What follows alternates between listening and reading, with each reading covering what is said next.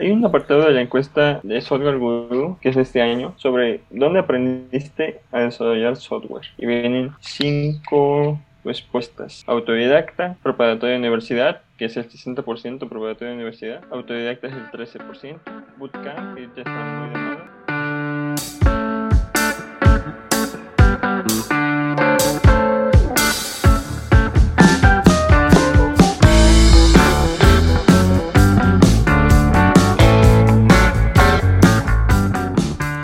Hola y bienvenidos al episodio número 15 de Frontenderos. ¿Cómo estás, Ail? Muy bien, emocionado por el tema de hoy. Sí, vamos a tocar un tema un poquito más allá del frontend. Vamos a hablar en general de cómo está el estado de la industria. Comenzando pues global y enfocándonos un poquito más en México y Latinoamérica, ¿no? Sí. ¿Por dónde comenzamos? Pues vamos a hablar sobre el lenguaje, los lenguajes más queridos. En esta semana salió la encuesta de programadores de Stack Overflow, que es uno de los recursos y sitios más visitados por programadores. La encuesta la contestaron 65,000 programadores en febrero de 2020, y aunque la mayoría son estadounidenses y europeos, sí refleja mucho el sentir de la industria del software en general. Entonces es una buena guía para comenzar. Y los lenguajes más queridos, más deseados, pues sorprenden un poco, porque de hecho los dos de ellos son lenguajes que no tienen más de una década de existir. Estamos hablando de Rust y de TypeScript, que en capítulos pasados los hemos mencionado mucho.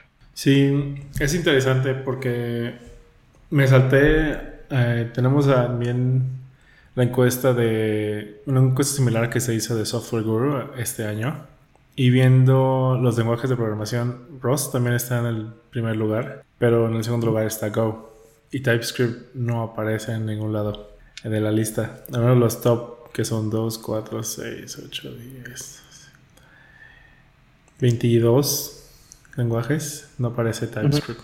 Es muy interesante. Entonces significa que México y Latinoamérica todavía no pega del todo la fiebre por los tipos de JavaScript. Que sería igual interesante, ¿no? Saber, y los que nos están escuchando, ¿qué han visto por sus... pues por dónde están ustedes?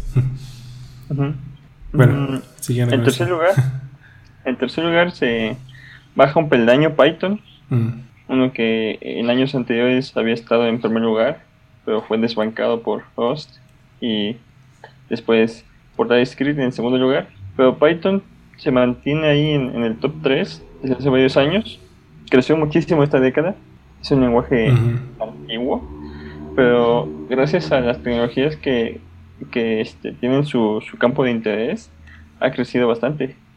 Hay un tema sobre muy ¿cómo se dice? Trending actualmente, y es Machine Learning. Que Python es uno de los lenguajes más, o si no es el más ocupado. Entonces sí, eso ayuda bastante a su popularidad.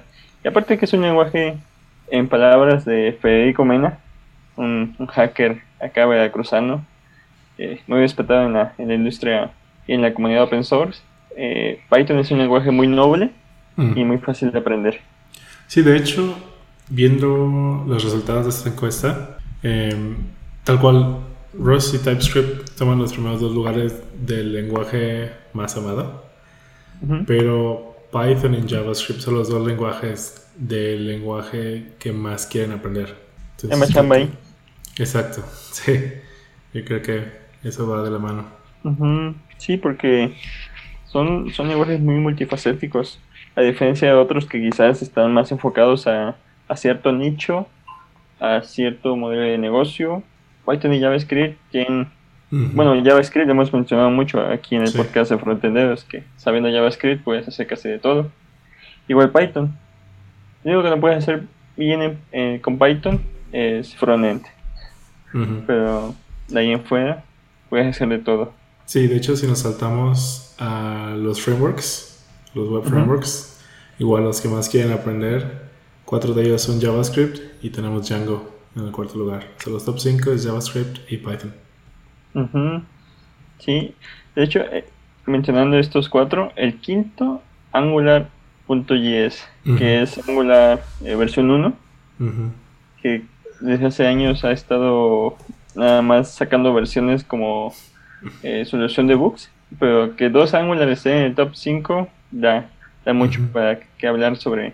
Muchos lo dan por muerto, pero yo creo que ahí existe una buena razón, existe poderosos motivos para seguir aprendiéndolo en el 2020.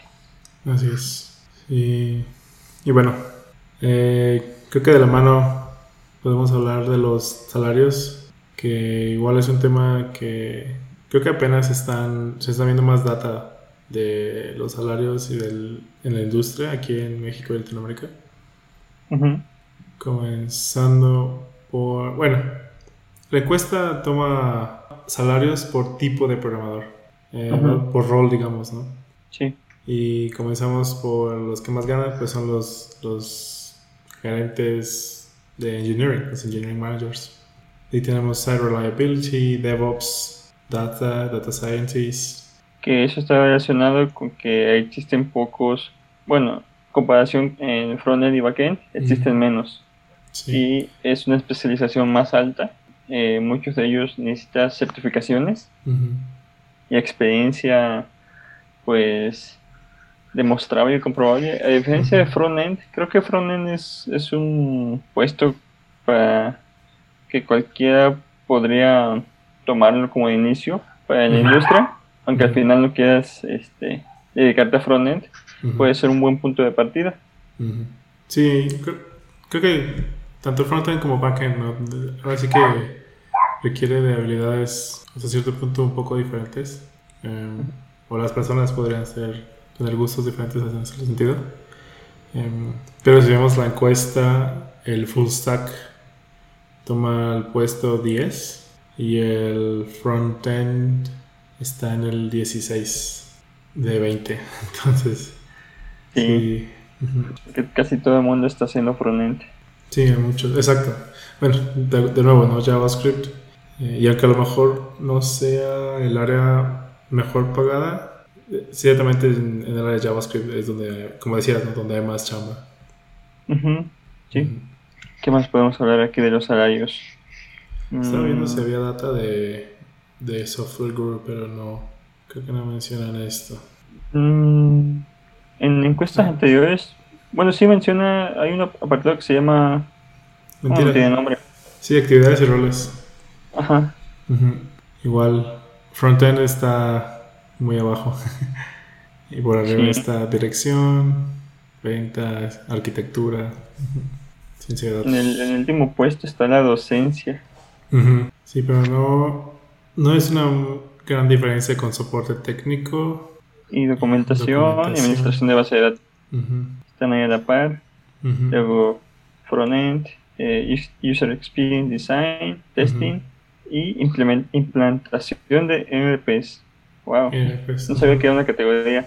Sí, está interesante la diferencia entre las encuestas. Sí, varía mucho porque igual también hay, en cuanto a nivel educativo y programas de estudio, luego varía mucho. Y luego también está el tipo de industria, el nivel de industria. Por ejemplo, saltándome a un tema más específico, los programadores que mejor ganan en México trabajan para empresas extranjeras. Entonces, eso también dice mucho de... Se está dando mucho las empresas extranjeras que vienen a contratar y sí ofrecen un salario más alto que a lo mejor el promedio, pero sigue siendo mucho más bajo comparado con Estados Unidos, ¿no? Entonces hay como pues un punto medio en el que sí se puede tener un mejor ingreso. Sí, por eso ahí dejo la primera recomendación de este podcast: aprendan inglés. De hecho, hablando inglés, pues siguiendo ese punto, ¿no? Si el nivel de inglés es nativo, pues sí, tu ingreso es mucho más. Pues sí, en orden: nativo, avanzado, profesional, limitado, elemental y ninguno. Y sí hay una gran diferencia entre, por lo menos el elemental y el avanzado, es casi el doble. Ujú. Porque podrás ser muy bueno en tu industria, en tu lenguaje, en tu tecnología, pero hay un tope, un límite salarial aquí en México que fácilmente se duplicaría o triplicaría en Estados Unidos o en Europa o Asia, tan solo saben inglés. Y en dos categorías, tanto trabajo remoto como yéndose al extranjero a trabajar. Sí, de hecho, mencionamos esas empresas que están contratando en México, pero todavía hay empresas que sin importar en dónde estás, te van a pagar el salario de su base, o sea, de donde están ubicados ellos. Y conocemos a muchos, ¿no? Que están trabajando en México y ganan un salario de Estados Unidos, que es muy por arriba del tope de aquí de México. Sí, duplica lo que gana un gerente. Exacto. No sé si se puede decir, pero gana más que el presidente de México. Sí. Y Sí, justamente lo merece porque sí son especialistas. En ese sentido no es nada más que sepan inglés, sino son especialistas, son expertos en áreas y modelos de negocio muy avanzados y pues por ello la paga. Sí. Sí, otro punto importante, mencionabas el nivel educativo y certificaciones. Viendo la encuesta, por lo menos en Software Guru, sí comienza con el arquitecto Enterprise y seguido por el Solutions Architect de Amazon Web Services. Y está muy demandado. Sí, de hecho hay muchas escuelas ahorita que están anunciando cursos. Creo que hablábamos de una del otro día que no sé si por la pandemia o en general, pero se está llenando el cupo para Amazon Web Services. No me acuerdo si lo mencionamos, pero sí. Y fíjate, igual, la diferencia con Google estamos hablando de un 50% más alto del salario. Sí, sí. De hecho, por ahí hay rumores que dicen que si Google Cloud no despega en los siguientes 5 años, ya va a pasar lo mismo que otros productos de Google. Un poco. No sé si está justificado, pero pues tiene buenos productos como de infraestructura Google. Creo que hemos mencionado Firebase, que sí tiene sus cosas buenas, pero Amazon Web Services tiene años. Me acuerdo que en el 2010 ya estaba aprendiendo solo para ciertas cosillas. Estaban enseñando a un amigo. Ya es toda una década o más siendo un referente, entonces está difícil. Sí, vamos a ver cómo va eso. Y regresando a la encuesta, un tema, un punto que me llamó mucho la atención, que el 75% de los programadores trabajan, que sería tiempo extra, incluso 1 o 2 días a la semana o más. Creo que sí, no sé por dónde iría tal vez la parte de que muchas veces no sabemos la tecnología que estamos usando. O sea, es fácil, si tienes las bases de un programador, puedes tomar un proyecto en otro idioma, en otro lenguaje, en otro framework, y pasas un tiempo aprendiendo y el resto lo trabajas. Sí, es lo que me pasa a mí luego cuando me atraso en mis fechas de entrega. Estoy aprendiendo. Sí, por ahí Pero va. también hay otro punto interesante ahí y es la limitación de tareas. Porque luego hay tareas que son muy explícitas en lo que se tiene que entregar y sobre eso se trabaja, y luego hay tareas que son muy vagas y hay que estar recibiendo feedback, entonces también eso prolonga un poco el tiempo de entrega. Sí, igual un punto que a lo mejor muy conocido en la industria en general, ¿a dónde vas para encontrar soluciones? Creo que conozcas o no, lo primero que te va a dar una búsqueda en Google va a ser alguna pregunta en Stack Overflow. Sí, hay preguntas que son tan clásicas. Por ejemplo, los que usamos Vim, casi seguro que una de las primeras cosas que buscamos en Stack Overflow, buscamos en Google y nos sale como respuesta top es cómo salirse de Vim. Sí, así así va a haber. preguntas. Sí, exacto. Hay un apartado de la encuesta de Software Guru, que es este año, sobre dónde aprendiste a desarrollar software. Y vienen 5 respuestas. Autodidacta, preparatoria de universidad, que es el 60%, preparatoria de universidad. Autodidacta es el 13%. Bootcamp, que ya está muy de moda. Sí. Aquí en México. Llevan de moda en Estados Unidos una década.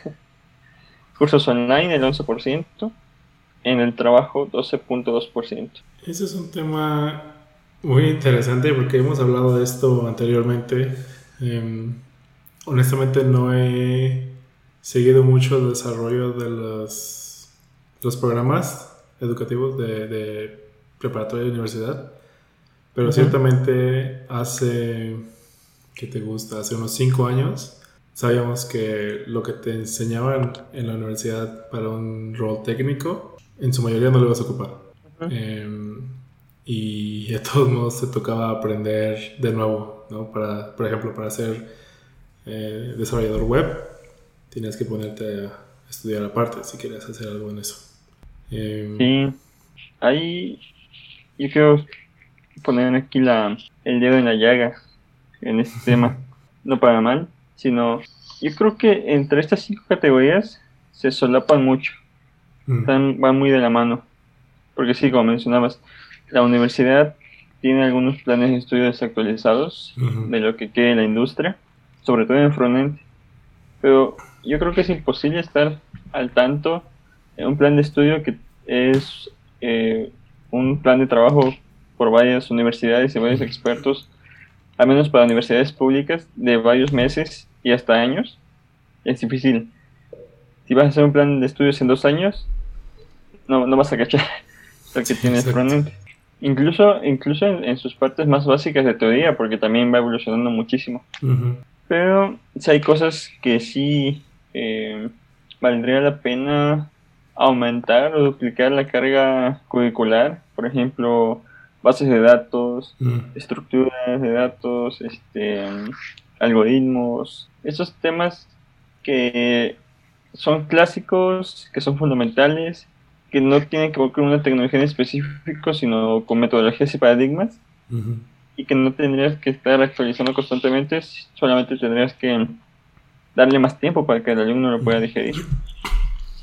Sí, creo que ahí sí hace falta un buen modelo, digamos, híbrido, ¿no?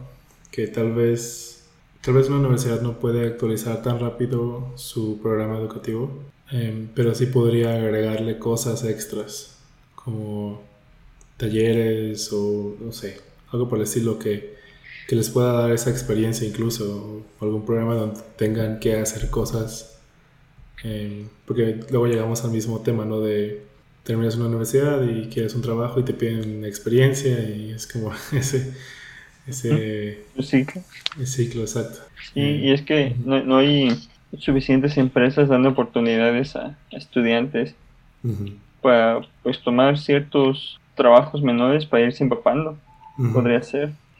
Que es de donde viene esa popularidad de los bootcamps. Empiezas o sea, te hacen trabajar, ¿no? Te hacen crear cosas. Sí. Y el apartado aquí de que en el trabajo, donde aprendes a desarrollar software, en el trabajo, que es el 12%, es súper válido y muy recomendable para ciertos lenguajes más avanzados o menos, que existe menos recomendación, que son menos populares, porque en esos trabajos te ponen a una persona responsable, una persona que ya lleva años de experiencia para que programe a la par contigo, lo que se conoce como pair programming, y así también vas a aprender un montón. Sí. De hecho, hay trabajos que solamente, bueno, hay lenguajes que según tengo entendido, solo así se pueden aprender. Y estoy hablando de uno muy específico, que se llama Haskell, que en la parte teórica es súper complicado aprenderlo por sí mismo, y cuando se le pregunta a los programadores Haskell expertos cómo aprendieron, contestan, pues, alguien en el trabajo me enseñó. Sí, un punto que me decías, ¿no? Que querías tocar de ubicación geográfica. Ah, sí. Sí, este es un punto súper importante que como jalapeño. Yo vivo en Jalapa, Veracruz. Quiero tocar. Un saludo a todos los que nos escuchan desde Jalapa. En la encuesta de Software Guru, que es una encuesta, aunque Software Guru es una publicación mexicana, tiene alcance en toda Hispanoamérica y Estados Unidos, en su población hispana, pero esta encuesta la contestaron 2.400 en México, a comparación de los demás que no llegan ni a la centena, y de México viene un desglose por ciudad de salario, donde en primer lugar está Guadalajara, segundo Tijuana, Monterrey, Ciudad de México, en el top 4. Hermosillo también me llama la atención, pero hay muchas agencias de software en Hermosillo, ¿no? Sí. Ahí se me fue el nombre. Una que comienza con N. Mérida ciertamente es un lugar que está creciendo también en popularidad. Aguascalientes, Colima, Querétaro. Pero bueno, por el motivo por el cual quería tocar el tema es porque Jalapa lleva como 5 años, si no me equivoco, saliendo en último lugar en esta encuesta. Y no se ha movido casi, de hecho creo que hasta ha bajado el salario mensual, a pesar de que más personas contestan. Y pues la razón es muy conocida para los que vivimos acá. Los que salen de trabajar aquí, los que salen de universidad y los que se quedan a trabajar aquí reciben un ingreso bajísimo.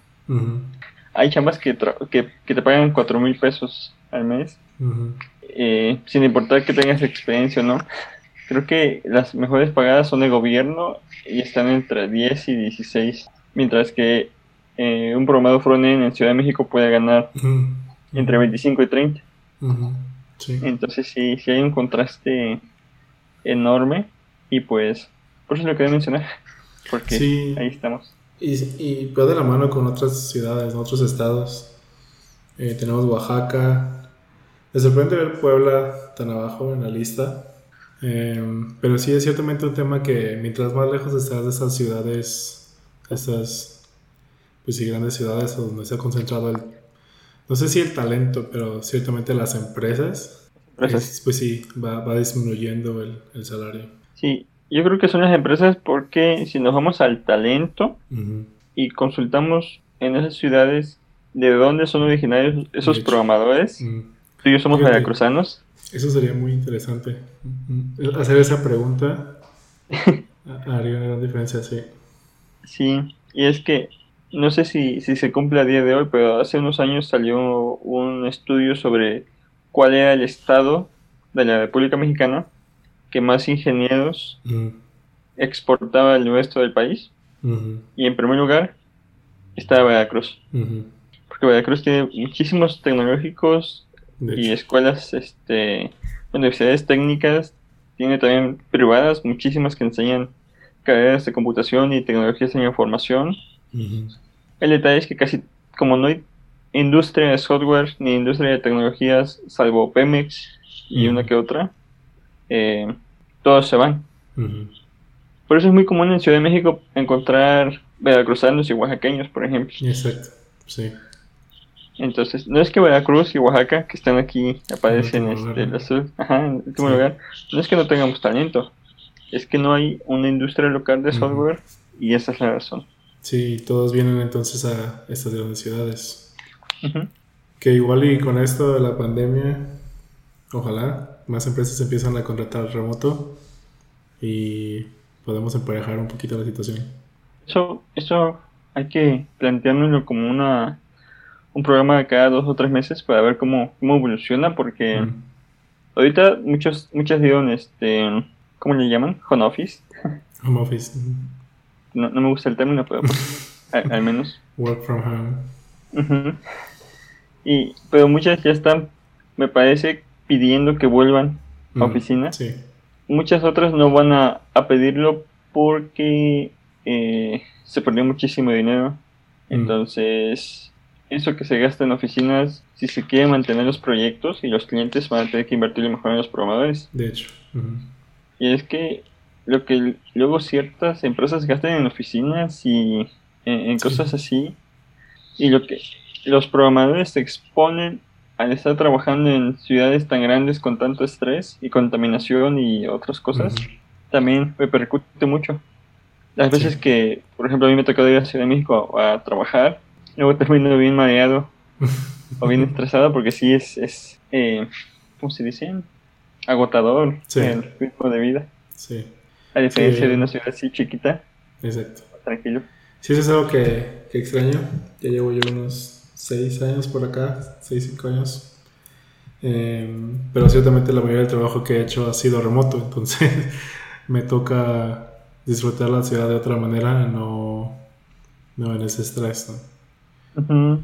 Pero por ejemplo, los que tienen que ir a Polanco, bueno, Polanco todavía, pero los que tienen que ir a Santa Fe. Sí. 2 horas ida, 2 horas vuelta. Una vez me tocó, estuve 8 meses trabajando con una empresa allá del norte de la ciudad, me iba a Santa Fe. Creo que algunos días me tocó echarme casi 3 horas de regreso. Estuvo pesado. Aquí en Jalapa, con el tráfico más pesado, yo creo que 40 minutos de cualquier punto a cualquier punto. No se le compara. Sí, no. Igual hay ciudades ahí que, bueno, quizás ahorita ya se están llenando de coches, de tráfico, como Querétaro, me parece, Aguascalientes, pero hasta hace unos años eran más tranquilas y no había tanto estrés. Que eso es algo que debemos invitar a un psicólogo especializado o que trabaje en alguna firma de software, de qué tanto influye el estrés. Bueno, nosotros sabemos que influye muchísimo. Sí.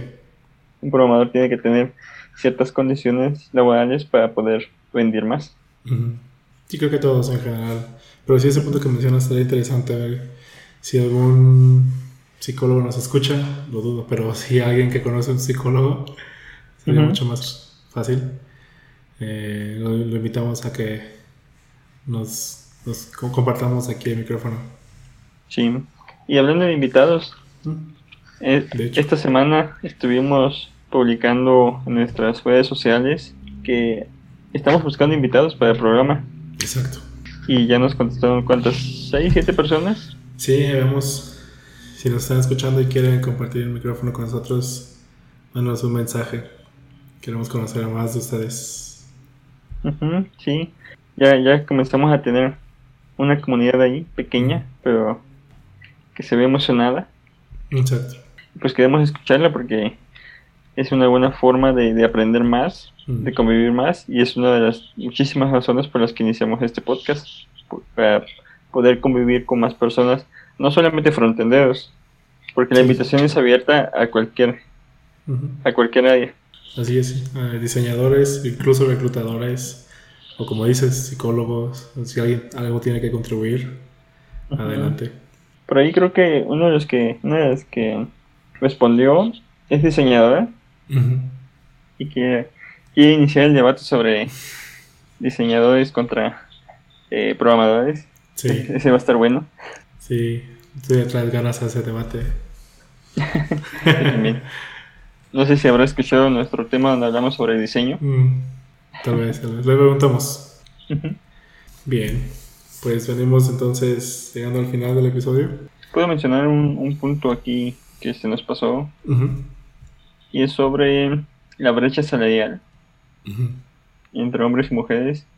Que, por ejemplo, en la encuesta de Solga, el 80% contestó que es hombre. Bueno, 79.2%. Tiene un promedio salarial de 38,000 pesos mexicanos, más o menos como 1,300, 1,400 dólares estadounidenses. Más o menos. El 20.5% contestó que es mujer y tiene un rango salarial de 27,000 pesos, que vendría siendo como 1,200, 1,200 más o menos.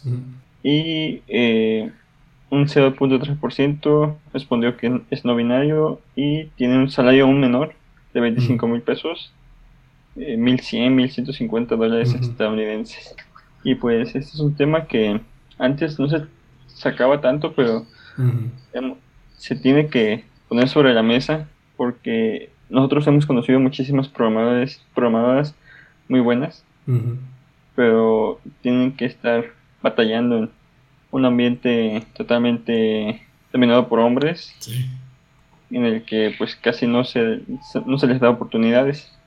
Sí, hay organizaciones que han venido, bueno, que quieren cambiar un poco esto, ¿no?